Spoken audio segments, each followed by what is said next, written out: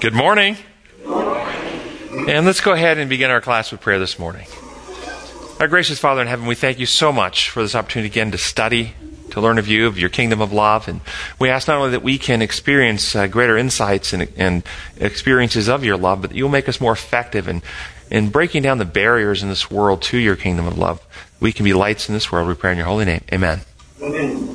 We are doing the first lesson in the new lesson study guide, The Gospel in Galatians, and the title is Paul, Apostle to the Gentiles. In the first paragraph, Sabbath's lesson reads, "It's not that hard to understand Saul of Tarsus, also known as the Apostle Paul, after his conversion, and why he did what he did. As a devout Jew who was taught all his life about the importance of the law and about the soon coming political redemption of Israel, the idea of the long-awaited Messiah being ignominiously executed like the worst of criminals was just too much for him to tolerate." And I thought, okay, Saul. What do you think Saul, growing up as an Israelite, would have had as his core foundational belief systems at this time in his life? And I thought I'd maybe list some of the doctrinal beliefs that he might have attested to and see if you think that this would be fairly accurate. Would Saul of Tarsus believed in a creator God? Yes. Creation versus an evolutionary type thing or godless world. Yeah, he'd believe in a creator God. How about would he believe that mankind had fallen into sin? Would he believe that? Would he believe that there was a Messiah promised to deliver mankind? Would that be one of his core beliefs? Would he believe that the Jews were a special chosen people by God to prepare for the advent of the Messiah? Would he believe that? Would he believe that the Sabbath was a special and a holy day? Yes. Would he believe that were diet laws that needed to be followed? Yes. Would he believe that the Jewish people should not marry non-Jews? Yes. Don't be unequally yoked and so forth. Would he believe that the sanctuary was important to God's plan of salvation? Yes. And then what would Saul believe about God's law? Would Saul of Tarsus believe more in an imposed law construct, that God made up rules and broken rules required that we must have justice and punishment for broken rules? Or do you think Saul of Tarsus, prior to his conversion, would have seen God more in the design law way, God's law? More in the punishing law way? And how would Saul, if he saw God's law as a system of rules that required just enforcement of rules, how would Saul have acted toward those who weren't keeping the rules? It's an instrument of God. Let me ask you this. What group on earth today, if there is one, maybe there's none, but is there a group on earth today who believes in all these things and would attest to the same doctrines that Saul of Tarsus attested to? For instance, is there a group today that believes and worships a creator God, that man has fallen into sin, that a Messiah came and of course achieved his mission 2,000 years ago, that God has a special end-time people who are to prepare for the advent of the Messiah, that the Sabbath is a special day, that the diet needs to be modified closer to God's original design, that the sanctuary is important in God's plan of salvation? Is there a group of people today that would be similar to that? Who would that be? Seventh-day Adventists come close, it seems. And what would you say most Seventh-day Adventists believe about God's law? Do you think they see God's law as design protocols, the majority in the church, or they see it as a system of rules? God's the rule giver, and broken rules require that records be kept, and God is always just, and he will never punish somebody more than they deserve, and he sent Jesus to take the punishment because he loves us. How do most Adventists, do you think, see? Let me ask you this. Was Saul of Tarsus, was there any, put the law question aside for a minute, all the other doctrines we listed, was there anything wrong with those doctrines? Did he have the wrong day of worship? Did he have the wrong idea about creator God, the man falling into sin, need for a Messiah, all these things? No. Was Saul of Tarsus able to do God's work and fulfill God's purposes as long as he operated on the false law construct? Even with all the right doctrines, could he do God's work? Think that through. What about the Seventh-day Adventist church today? Or any Christian church? Can we fulfill God's work if we have the right list of doctrines, state of the dead, Sabbath, sanctuary, diet, the nature of the Trinity, we have the right doctrines, but we filter them all through the lens that God governs like humans govern, system of rules that he punishes for breaking. Can we fulfill God's purpose? No. Is there any wonder why there's a delay? Any wonder why the Lord hasn't returned? What method did Saul of Tarsus use to convert people away from what he thought was heretical beliefs in Jesus as the Messiah? He was out to convert people. How did he do it? What method did he use? Force, coercion. Arrests, force, coercion, the temple guards, imprisonments, absolutely. What method do most Christian evangelists use today? Now, they might not have the power of the state to actually put people in jail, but what does their preaching, what method does their preaching say? If you don't adhere to this set, come to this belief, accept Jesus as your Savior, then God will be forced to punish you. Some even go far as to say, for eternity in hell. And some will say in their evangelistic crusades, when they're doing the altar call, then the music's playing. Now, the Spirit is impressing me to leave it open one more moment because there's somebody that might leave here today and get in a car accident and die before they get a chance to accept Jesus. And you might be lost for all eternity and suffer in hell for all eternity. So I don't want that person to be lost. I'm going to leave this open for another minute. Is there one person? You've heard this? What's the implied threat? If you don't accept Jesus, he'll torture you in hell. What method is being used? Coercion. I brought this to class a few years ago. I thought I'd share it again today on this idea of evangelism. You ever seen a $1 million bill? This is being passed out by some Christian groups in the community. One came across my desk. So it's Ben Franklin, and it's $1 million. It kind of looks like a legal tender, but on the back it says the following. Here is the $1 million question. Will you go to heaven when you die? Here's a quick test. Do you want to know if you'll go to heaven? Here's a quick test. Have you ever lied, stolen, or used God's name in vain? Jesus said, whoever looks at a woman with lust has already committed adultery in her heart. If you've done any of these things, God sees you as lying, as a lying, thieving, blasphemous adulterer at heart. And the Bible warns that one day God will punish you in a terrible place called hell. But God is not willing that you should perish. Sinners broke God's law, and Jesus paid their fine. This means that God can legally dismiss their case. What law lens? What method is being used? You better accept this payment, or God will torture you for all eternity. Love me, or I will kill you. Can the church do God's work when we present Satan's view of God's law? No. I hope I'm making this clear. Does anybody disagree with the argument I'm making and think that I'm overstating it and it's really not so bad? What method did Paul use after his conversion? Did his method change? He wrote, I would gladly give my lives that my life that fellow Jews might live. Romans 14:5. Let every person be fully persuaded in their own mind. Ephesians, we present the truth in love. We leave people free. There's a complete methodology change after his conversion. Before, no, they're breaking the rules. They're apostatizing. They're breaking away. They're leading people in deception. We have to punish. We have to imprison. We have to kill these people to stop it. After his conversion, no. We present truth and love and leave people free.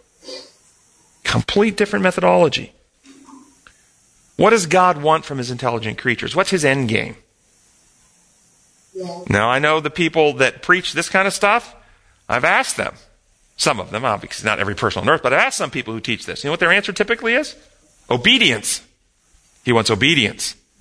You ever heard that? He wants obedience. What does obedience mean? That we don't break his law.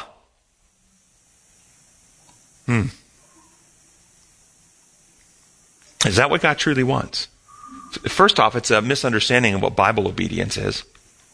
Bible obedience comes from hypoacuae. Hypo means low or under or humble. Acuae, acoustical, to listen. Bible obedience is a heart that is eager to listen and follow. I want to do. My heart is to be on your side. I want to do what is in harmony with you. I love you. I trust you. And I'm eager to follow where you're leading. It's not about performance. It's about heart attitude. But what God wants is he wants those kind of hearts. He wants hearts that love and trust him.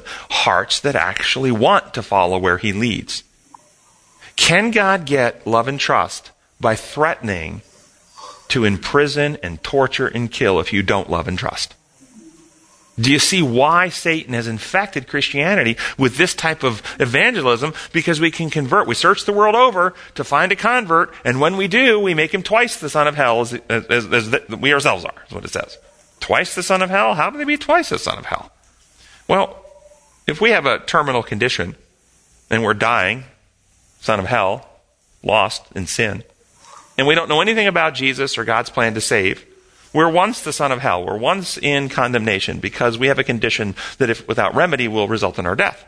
But now if somebody comes along and sells us on a false remedy that has no power to heal and restore, but we become convinced this is going to get us well and this is going to save us, not only do we still have the same condition that's making us, that's terminal, it's killing us, now we won't even look for the healthy condition, the actual true remedy, because we're taking a false remedy. So not only do we now have the condition to get over, we have the lies that we're believing that have to be removed too. We have two hurdles to get over. This is what happens when we convert people to legal religion, to penal substitution theology. When they convert to that, they have this false security. All my sins were placed on Christ, past, present, and future. I'm punished in him 2,000 years ago. God now declares that I'm righteous, even though I'm not. In the eyes of heaven, I'm completely righteous now. It doesn't matter how I live. It doesn't matter the condition of my heart. It doesn't matter, oh yes, he'll clean me up one day, but we won't get cleaned up until he comes and we see him face to face. We're going to continue to sin. There's no victory. There's no transformation. It's all legal. Not only do we have the same condition, we have a false security, so we wouldn't even look for transformation anymore. This whole construct, which has infected Christianity, was prophesied in Scripture. Setting himself up in God's temple, we talked about last week. The man of sin, proclaiming himself to be God. It's all based on the false law construct that your problem is a legal one. What we should be saying is, we are dying in a terminal condition, and if you don't trust God, he'll be unable to heal you. Why? Why will he be unable to heal you? Because the healing is the transformation of your character. And the only way for your character to be renewed and to be rehealed is by your voluntary and willful participation. God cannot heal your character without you choosing to be a participant. Why? Doesn't God have the power to rewrite your character and mind and impose a perfect character upon you? Doesn't he have the power and ability to do that? Yes, he does. He has that. He's the infinite God. He can do that. But the moment he does that, the person, the individual that you are is erased and a new identity is written in. If you aren't a voluntary participant, your sense of self, your individuality is gone. And a new individuality exists. You may say, well, okay, so there's a lot of wickedness in the world. Why didn't he just do that anyway? Let me ask you this, parents. Many parents in here have had a child that might have gone into some disobedience, maybe been living rebelliously. If you had the power to erase their identity and put another person's individuality, another person's identity in their body, replacing their mind, so that now you have somebody who's always obedient and kind and not rebellious, but it's not your child. Would you do it? But they're not rebellious anymore. Why wouldn't you do it? Because it's not your child. This is why God doesn't use his power to do this. He loves each one of us as individuals. And what if your child would persist in a way that would result in their ultimate destruction? What do? Linda. Don't you think that's one of the reasons why people shield themselves really against God? Because even though he seems like a nice guy, there's a meanie up there somewhere trying to get you at every turn, and they're kind of afraid that God will change them from who they are to something they don't even recognize, and they're not willing to. What they see is giving over that individuality voluntarily by opening the door. They don't realize that God is like a restorer of an old dilapidated building that brings it back to its pristine well said. Character. Mm-hmm. And so they're afraid of what God will do because they don't understand that God has their well-being, their individuality in his heart. That's exactly well said. I like the analogy of the house being restored. What? Trust, it's impossible to please him. Without, But it pleases him to restore us to who we are. and he can't restore us if we don't trust him. Yeah. Yes. And what that does is it takes our strong individual character traits, like Paul, for example, who's very bold and very ambitious. And God takes that same trait and transforms it into something beautiful. And so the traits that I might have in my character that are unlovely, God can transform them so I still have them, but they're now for good. Yeah, wonderfully said.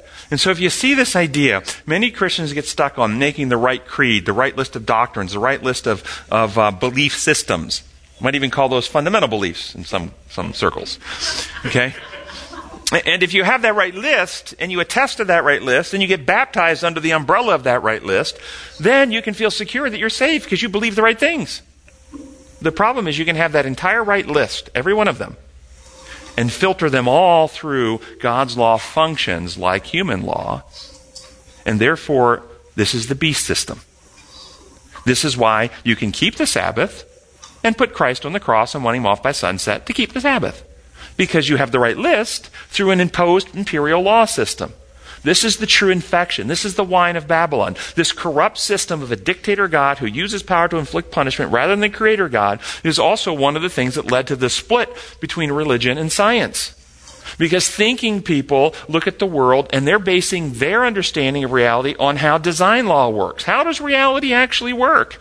Imperialism and imposed law, it's not about how reality works. It's what the rule giver says. And it doesn't really matter. He's still going to make it happen because he's got power and he's going to make it go that way.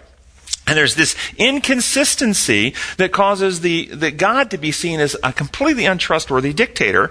And thinking people go, I'd rather believe in no God than to believe in that God. And in reality, it is healthier to believe in no God than to believe in a dictator God. But God is in control. Yes, God is in control. The question is, of what? See, when people say God is in control, it's coming from that very primitive, childish way of thinking that he's in control of everything. He's in control of all the choices people make. So he's in control when a man rapes a woman and she gets pregnant. That's God creating. And we should say, praise God, and that woman should be thankful. This is how a lot of people think in Christianity. It's very corrupt, and it's wrong. That's because they see it through imperial law rather than design law. Yes? Could we modify a little bit?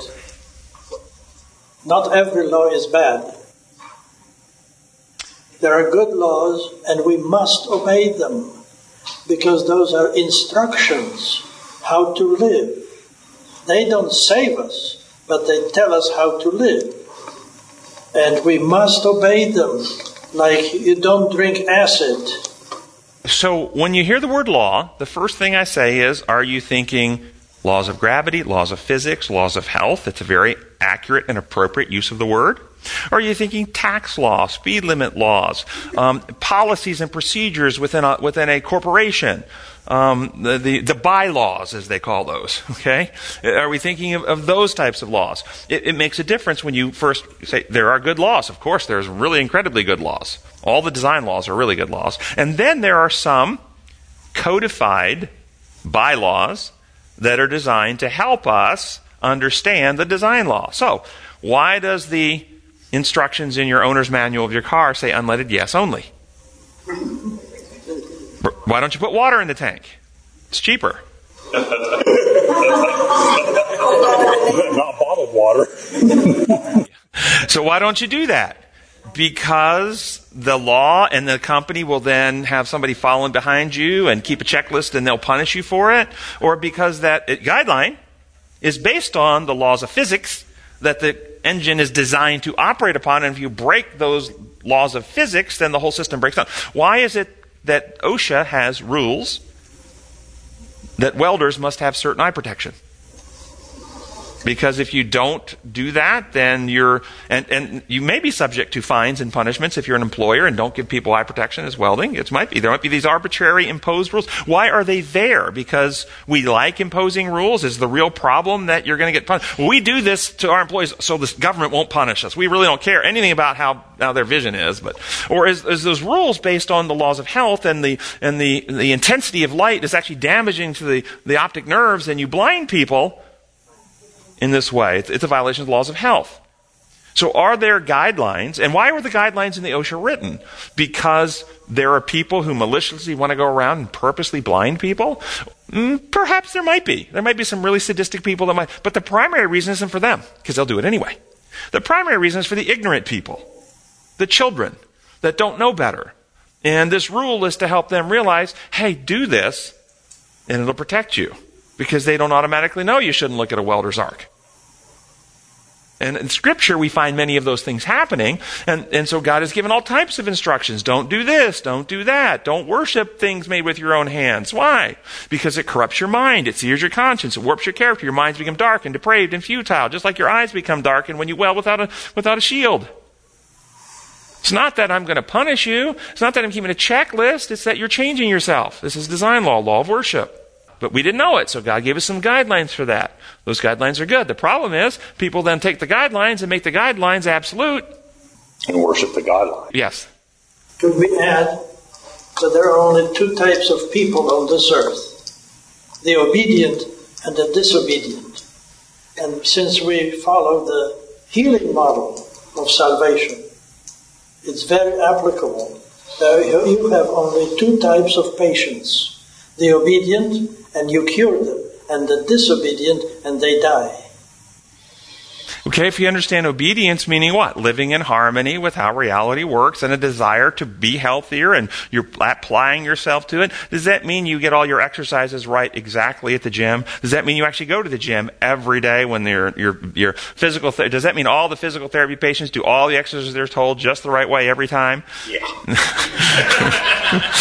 No, it doesn't. But are there patients who, even though they don't do the right exercises right every time, they actually are motivated, they're working, and they are getting better versus patients who don't try? Yep. Yeah. So it's not about performance, it's about heart investment and engagement. Yeah. When you look at the Old Testament, the dietary laws, the kosher laws, had a very good purpose at that time because they didn't have refrigeration and all that other stuff. And it's not particularly applicable today, though some of it's common sense. So the dietary laws, which ceremonially were done away with at the cross, and you can eat anything you want and not be ceremonially unclean, does that mean the laws of health were done away with at the cross? No. So can you eat anything you want and be healthy?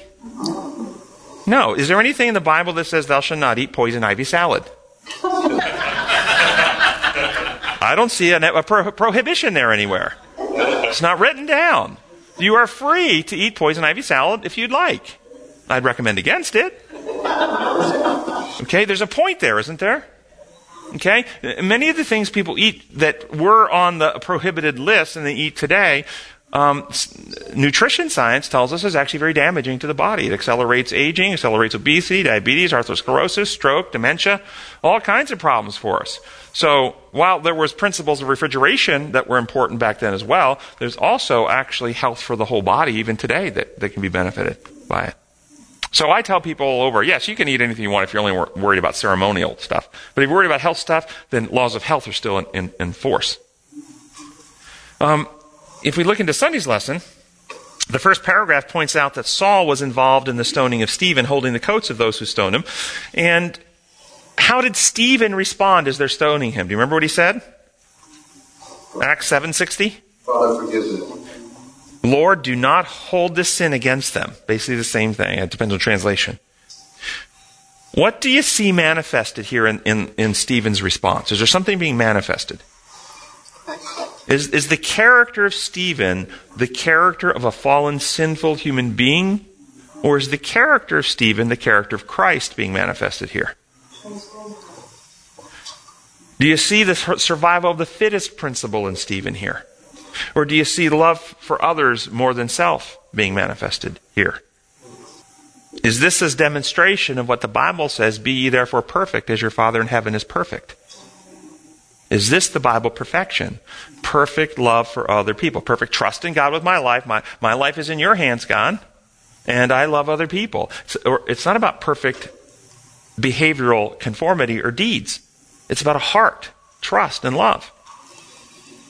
When perfection comes up, though, in Christian circles, those with the legal model immediately get anxiety, focus on deeds, behaviors, and teach theologies that no one is perfect and no one can be perfect, and we keep on sinning and keep on sinning, and sinning. But we're under the umbrella of grace because they've all been paid for already, so you don't have to worry about any punishment. If you accept Jesus, you can keep sinning and won't get punished for it because Jesus has already been punished in your place. And God will recognize you as righteous even though you're not, because he declared you to be so even though you're not. We call that lying in most circles, but when in the penal substitution theology, they've got a loophole where that's not lying. Is there evidence that it is really about the change of heart and not about the behaviors and the deeds in Scripture? Do we find evidence in Scripture of people who are found to be right with God even though their behaviors are not right? Thief on the cross, David. Well, we don't have really much of an account of the thief on the cross because we don't have his life after that. So, but he was starting off, it said both of the thieves were... Yeah, but we don't have the thief doesn't count for me because we have his conversion. We need to see how he lived after that. He didn't live after that. Right, so he doesn't count for our evidence. So, Except Jesus said, you will be with me in paradise. Right, but the question doesn't apply to him. Do we have evidence of somebody whose deeds doesn't count? It's about a change of heart. Okay, yes, he had a heart change and he accepted Jesus, but how did he live after that? How about Rahab?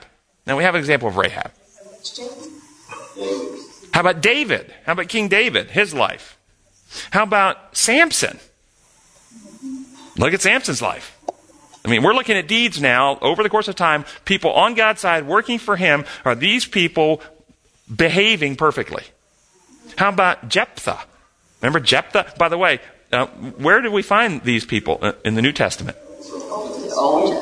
But we find them in the New Testament somewhere. In Hebrews 11, as examples of the faithful, the ones who trusted God. These are the faithful. Samson, really? Jephthah, remember what Jephthah did? Sacrificed his daughter. Made a promise to God that the first thing that meets him when he comes home, he'll sacrifice. And his daughter runs out, and he gives his daughter 3 weeks to go celebrate with her friends, and then he sacrifices her to God. A human sacrifice. One of the faithful. Do you think Stephen's death had significance upon? And the point I'm making with that is, it's truly about the heart change, not the behavior. And as the heart changes, the behavior over time changes, but it may not change instantly, even if you have a trusting heart. So you read in Romans chapter 7, the things that I want to do, I don't find myself doing, and the things I do is not what I want to do. But in my mind, I love God, but in my body, I am still weak. Yes? And your heart can change, but you may still pay the consequences of past behavior. Oh, absolutely. Yeah, that doesn't escape consequences on this earth. It will escape consequence of a seared conscience and a warped character because you'll be renewed in the inner person. But you may have broken family relationships like David had. You may lose respect of people like David did. Okay? Yeah. So Stephen's death, did it have significance beyond his own life?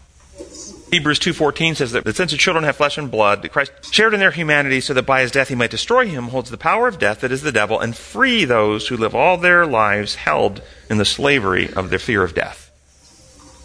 Who's living their lives afraid of death? All of humanity. Yeah. Do you think Saul of Tarsus had a fear of death? And what did he see in Stephen as Stephen's being stoned? Did he see Stephen afraid of death? No. And this is quite striking to Saul. It really is disturbing to him. How is he not upset? How is he not afraid? How is he not screaming in agony? I'm sure Saul had seen crucifixions. I'm sure Saul had seen stonings. I'm sure Saul had seen many people die, and he saw the fear and the agony and the terror and the dread in most of those people. But in Stephen, what did he see? It said, heaven opened up, and he saw the Son of Man. He was joyful. He was elated. And if you're like Desire of Ages, it said his face was shining like that of an angel. Moses, like on the mountain. Amen. He saw something different. I think it was unsettling to Paul. I think it really disturbed him. So in the last paragraph, it says, Saul saw the great, and we are in Sunday's lesson now. In the last paragraph, it says, Saul saw the great prophetic promises of God's kingdom had not yet been fulfilled. And he probably believed it was his task to help God bring that day about, which could be done by cleansing Israel of religious corruption, including the idea that Jesus was the Messiah. Again, what method was Saul of Tarsus using to cleanse the nation of religious corruption? Coercion, force. Every religion, I'm going to tell you, if you're looking for how to identify beastly system at the end of time, who's got the mark of the beast? Who's got the seal of God? How can I tell? You've been told many things that are not true. Watch the feet. If you watch the feet and the Antichrist touches the ground, then it's the real Antichrist, because Jesus won't touch the ground. Just watch the feet. If you watch the feet, you'll be safe. Okay? You haven't heard this one. Christ won't touch the ground when he returns. So just watch the feet. Or the seventh-day Sabbath. If they promote Sunday as the Sabbath, then you know it's the mark of the beast. If they promote the Sabbath as the Sabbath, then you can be sure it's the seal of God. No, here's the thing to watch for. Methods that they use. Any religious system that uses force, coercion, threat, inflicted punishment, sanctions, intimidation to enforce religious dogma exposes itself as false. It's not godly. When they act in such a way, they become beastly. And they represent the beast system. Remember the beast system in Revelation? Here's a quote from Revelation 13. No one could buy or sell unless he had the mark, which is the name of the beast and the number of the name. What method? If you can't buy or sell, what method is that? Coercion. Economic sanctions. We don't use economic sanctions in the world today, do we? You can't buy or sell in the world market unless you obey what the United States says. How many Christians today would gladly take control of their governments and pass laws to enforce what they believe is right moral behavior? How many Christians today would accept a God who comes performing miracles, speaking gentle and melodious words, begging sinners to repent and worship him, yet stating, I died for you, I love you, I only want to heal you, but if you won't let me, justice requires that I punish you. I'll imprison you first to give you some time to think it over. I'll take your property from you. I won't let you buy and sell, but if in the end you still won't repent and worship me, justice requires I punish you only as much as you deserve before I execute you. That's justice. How many Christians will go, this is our God, we waited for him. This is Satan impersonating Christ. How about if he comes to a group of Adventists, a being of brilliant light, speaking melodiously, performing miracles, and he comes onto the world stage and said, Christians, I want you to know, I've had a few faithful remnant people on the earth who have been faithful to me in my law. No time in human history have I changed the holiness of Sabbath to Sunday. And I know most of you have been keeping Sunday in all innocence, and there's no evil in that. But now it's time on earth for you to worship me, the Creator, on the day that I made holy. And I only want you to love and worship me, but if you don't, I'll be required by holiness to punish you for breaking my law.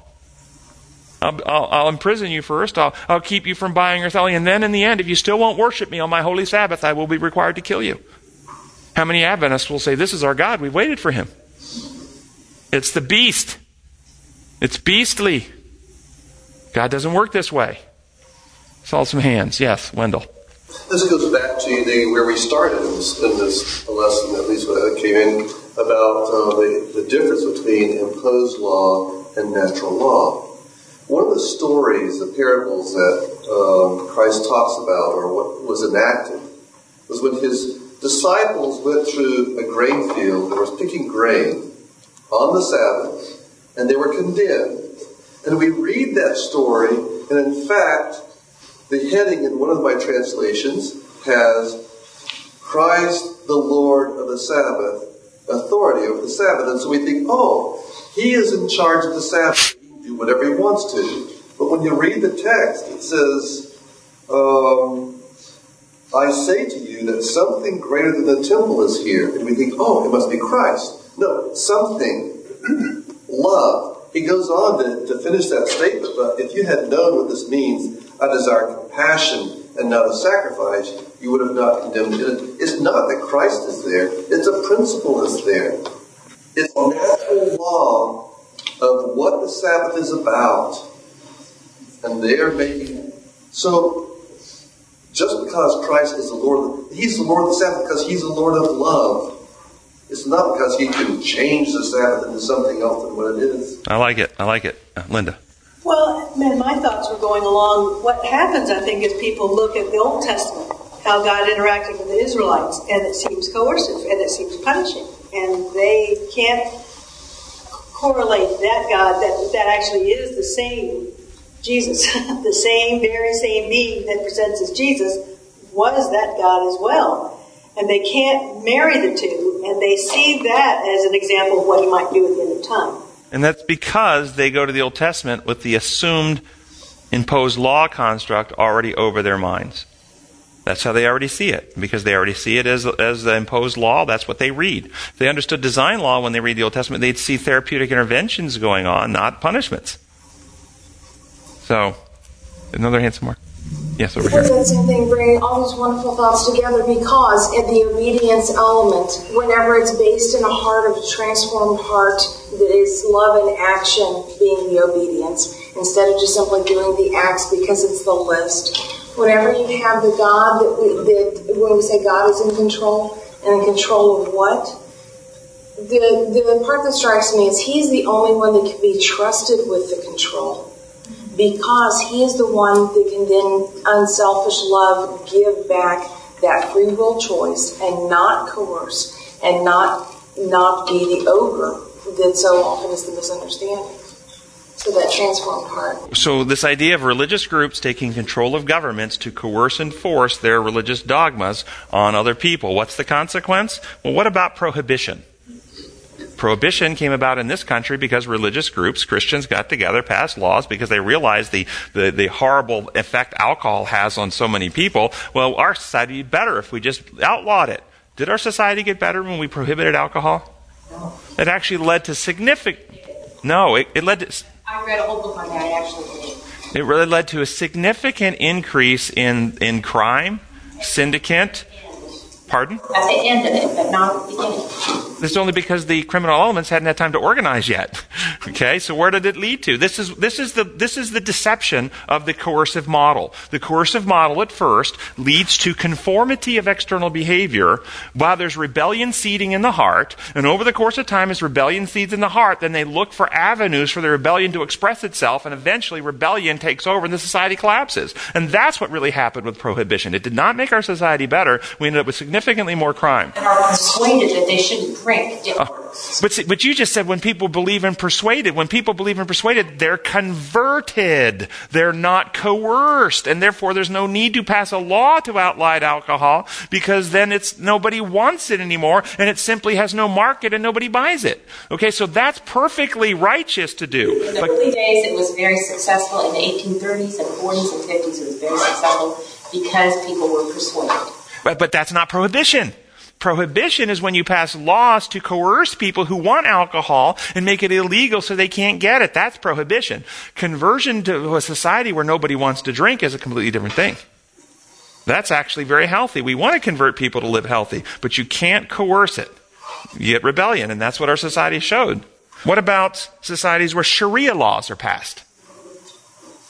Do you think that societies where Sharia laws are in operation, you have more mature and healthy societies?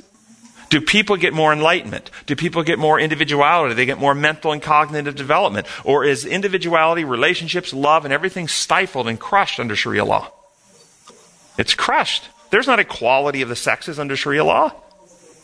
Women don't get opportunity to develop their individuality and think. They're not treated as equal partners. If you disobey, there's harsh punishments.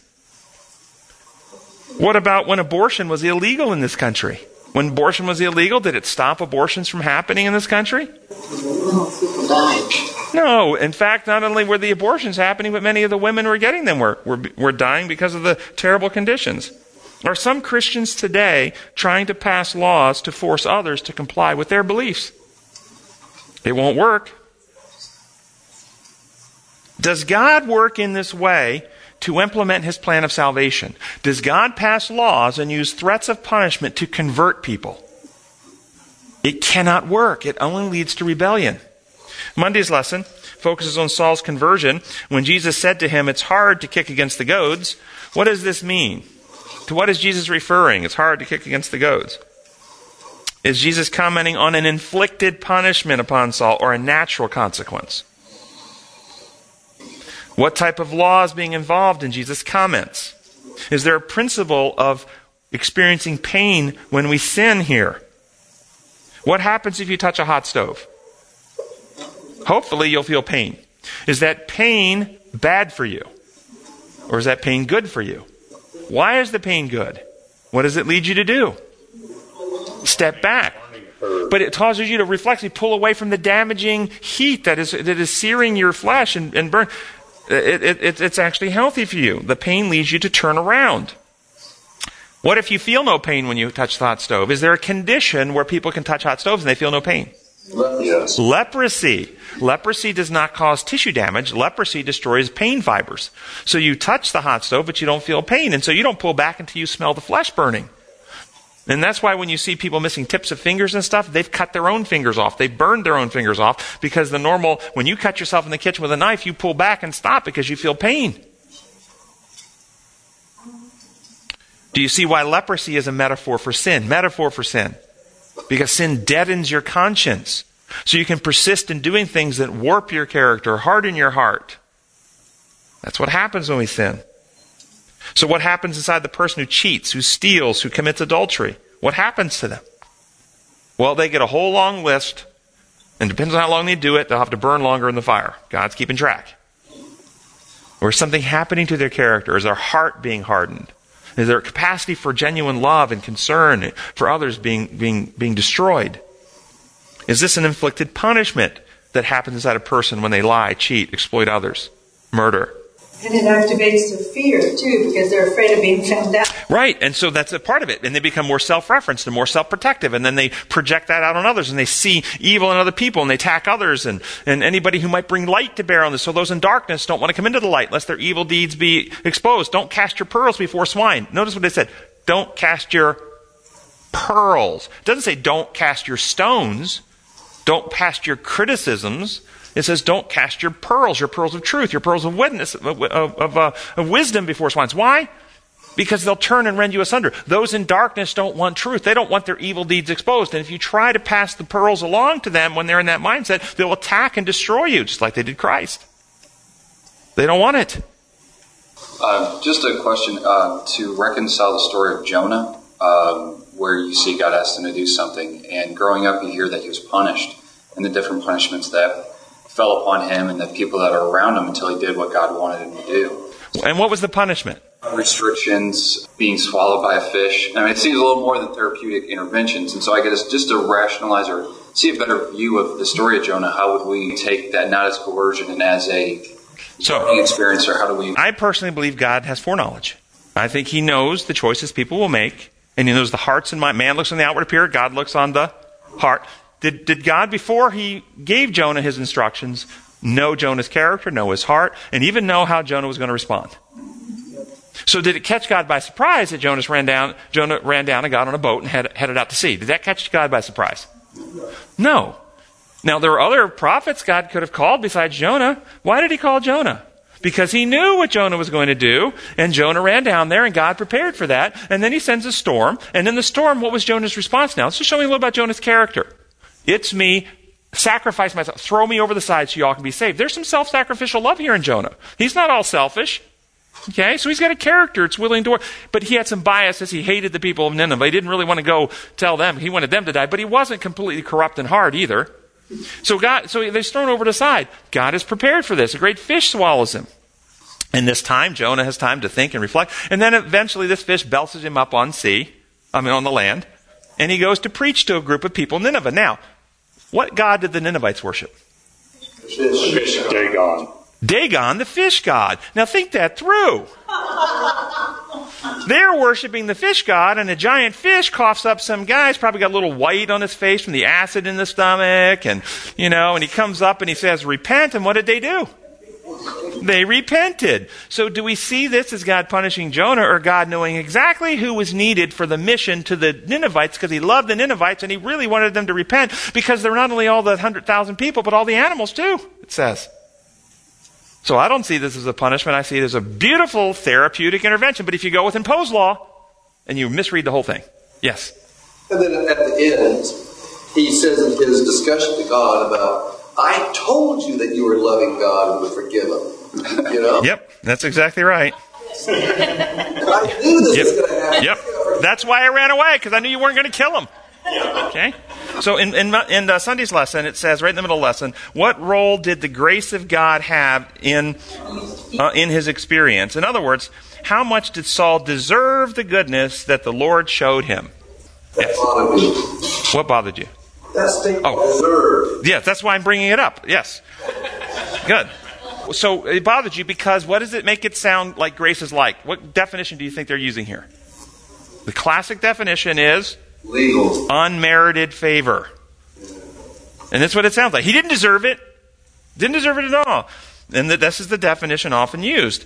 If this is the true definition of grace, grace is unmerited favor. You're getting favor that you do not deserve. That's what grace is. Then when the Bible speaks of Jesus in these words, Jesus grew in wisdom and stature and in favor. The English word is favor, but the Greek word is the exact word for grace. In grace with God and man. Jesus, you really don't deserve this favor and this grace. You don't deserve it at all. Is that what it means? You don't deserve it, Jesus. How about when you say grace before blessing? God, you really don't deserve our thanks, but we're going to give it anyway. Are you comfortable with that definition?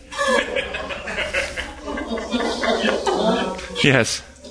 Do your children deserve the grace of taking care of them, taking them to immunizations, taking them to other places, and doing good things for them? Do they deserve it? Of course, they're your children. I like where you're going. So, the traditional view of grace is completely flawed, and it's flawed because the people who come up with that view go with a bias on their mind, already conceived, that the law works like our law. Let me give you a sense where you can get a feel of how corrupt this mindset is. In the scientific community today, when any facts of data of science are discovered and evaluated, the vast majority of scientists look at that data with the knowledge, belief, and absolute certainty in evolution.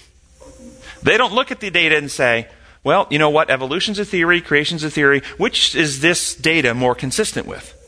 No, the data automatically gets viewed through the lens of evolution and gets incorporated into that philosophical worldview. That's how they write and that's how they think. They never consider that. It's completely ruled out.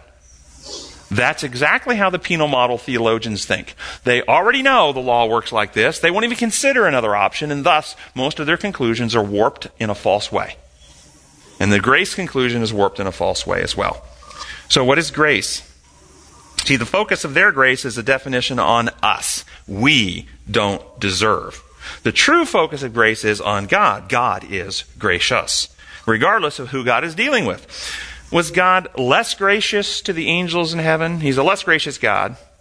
Or was he always gracious? But the depths and manifestation of his grace wasn't fully seen until the depths of sin where that grace was manifested. But he was always just as gracious as he is now. For instance, was God less capable and less willing to heal blindness before sin existed and before there was blindness? Or is he just as capable and just as willing? But because there was no blindness, nobody could see how capable and willing he is. It was always in his heart to do. So God is always gracious. His grace doesn't change. There's another definition and aspect of grace that I understand, and that actually is God's work, God's actions, God's initiatives, God's interventions. Thus, God's grace is God acting through all time in all manner for the good of his creation, providing what is always best for them. That is the real definition of God's grace. Amen. That's what it is. So, is it true that we do receive blessings from God that we have not earned? It's not a paycheck from God. We haven't worked for it. We haven't merited it by our own actions in some way. Is it true that that's true? Yes, that's true. And because that's true, then the legal model then jumps on that element, but it denies the actual much broader and deeper beauty of what grace really is. It's not restricted to that view. And for the first time, I see the fish as grace. The fish is grace. Jonah was doing his escape plan. Then he had the unselfish throw me over. And his only option there was drowned. God, in his foresight, had the fish, knew that that was the intermediary that would also give him both God's presence as well as the authority that they would recognize. So for the first time, I see the fish as grace. Yeah, and another prophet might have just gone straight to Nineveh, but not come with such a powerful endorsement of being coughed up by a fish to the fish god-worshipping people. So, in the lesson, it states in the third paragraph, the only thing Saul deserved was punishment. That's what it says in the lesson. The only thing Paul deserved was punishment. What moral level are they revealing themselves to be operating at with this statement? 2. Level 1 through 4, somewhere. All those levels have this idea of punishment involved. Level 1 is reward and punishment. Level 4 is legal penal punishment. So this idea that breaking rules requires punishment and this is the level that Hebrews 5 says, if you're at this, you're an infant, still in milk, not acquainted with the teaching about righteousness. People who promote this are not promoting the gospel of righteousness. It's the infection that keeps the church with a form of godliness, but with no power. Just think of the power that Paul possessed by that conversion from the Saul to Paul. Yes. So this idea about he deserves punishment is that Saul's problem was Saul's bad behavior, and bad behavior is breaking rules, and rule breaking, requires the authority to inflict punishment. This is the idea. It's not really our situation, though. It misdiagnoses the problem. The true situation of all human beings since Adam and Eve, Psalm 51, we're born in sin, we're conceived in iniquity. We have a condition we didn't choose that, if without remedy, will kill us. How many of you chose to be a sinner? You were either born from a sinful mother and a sinful father, or you didn't come into this world. That's it. After Adam and Eve sinned, there was no possible way for a human being to come into the world that wasn't already a sinner. Born in sin, conceived in iniquity, Psalms chapter 51. Now, is it your fault? Is it my fault that we were born with the condition we have? Is it our fault? No. Is there guilt because we were born with this condition? No, it's not guilt. But does this condition result in fear and self-centeredness in us? And when we act in fear to protect self, what are those acts called? Those acts are called sin. When we act against love and against trust, we act to protect self against others. That's what those acts are called. So, Paul, who was born in sin, deserved from God, a God of love, what? Well, let me give you an analogy maybe you can handle. Imagine you have a child who's rebelled and gone off into wild living and has been using dirty needles, doing IV drugs, and has got HIV positive from the dirty needles, and had a child with another person who's also HIV positive. So your first grandchild is born HIV positive. That's your first grandchild. What did your grandchild do wrong? Would you love or hate your grandchild? If you were also a doctor, perhaps, and you had a cure for HIV, what would you do with that cure? Because your grandchild is born with a condition that is terminal and is outside the laws of health, it's a violation of the laws of health, would you seek to punish your grandchild for this? What would your grandchild deserve? We're talking about deserve now. What would your grandchild deserve from you if you're a being who loves? And if you're a being who loves and has a remedy, what does your grandchild deserve from you? Why does your grandchild deserve your love and deserve the remedy you have for them? Because of something they've done? Why do they deserve it? This is what Wendell was getting to a moment ago. Don't they deserve your love if you are a being who loves? And the remedy, if you have one, don't they deserve it because of who they are? Not because of what they've done. So the question is, who are we to God? His children. And who is he to us? And who is he to us? Well, for most Christians, he's the judge. He's the dictator. He's the rule giver. He's the punisher. He's the executioner. He's the one we have to be protected from. And so we create theology after theology. We have an advocate to plead our case so he won't punish us. We are covered under the robe of righteousness so he can't see us. We have blood applied to our book so it erases it so he can't see what's wrong with us. I mean, for most Christians, he's not somebody that's seeking to help us. He's somebody seeking to get us. We have guardian angels watching us and keeping track of all our bad deeds. Not regarding our recording angels. You know, the corruption that it's taught. And think of the mindset. Think of what we're putting in kids' heads. In reality, if your grandchild was in this condition and you are a person who loves and you had a remedy, what would you be doing? Justice. Giving it. And what's justice? Justice is doing what's right. And what's the right thing to do for the grandchild? Offer the remedy, okay? Now, we are God's children. because God is love and because who we are to him, we do deserve his love. Not because we've merited it any more than that we've done something to earn it, but because of who we are to him. One of Satan's lies is the idea of unmerited favor, which focuses people on behaviors and blinds them to realizing who they truly are, children of God. And they don't feel that they're worthy. Worthy worm such as I. The song, you know. Yes, Wendell. We also deserve his love because that's who he is. That's right. And if truly we are to be revealed about God and who he is, then we deserve a revelation of who he is.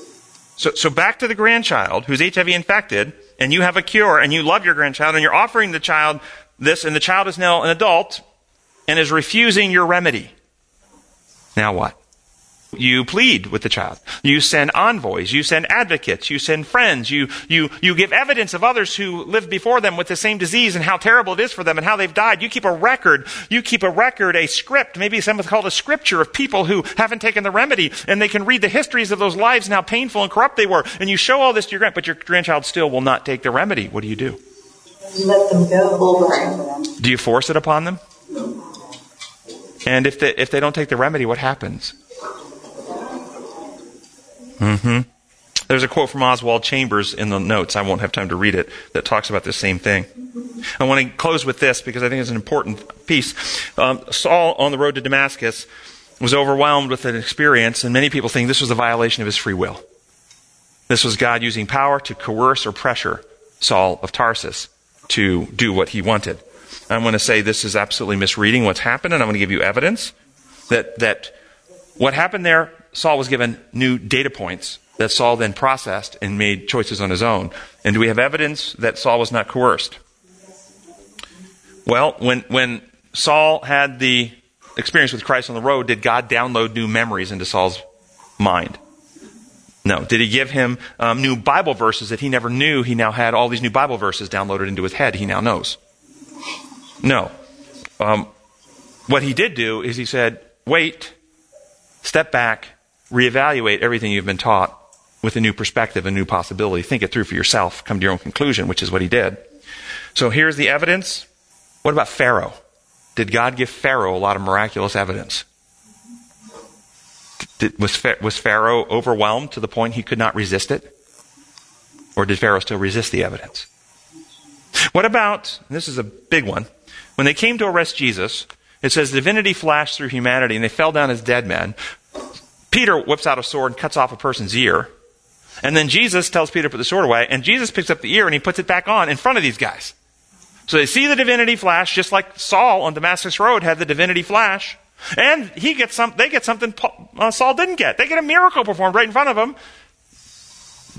Did that convert them? Was their individuality overwhelmed such that they were not capable of resisting the light? Or did they still resist the light, arrest and crucify him anyway?